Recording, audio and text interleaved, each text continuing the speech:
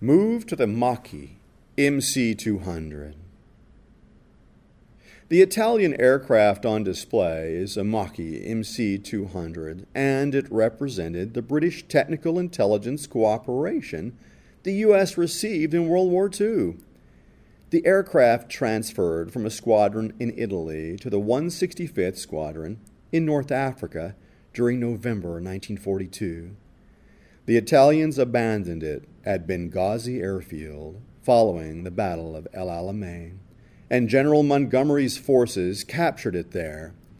After the British completed their examination of it, the U.S. shipped the MC-200 here to Wright Field.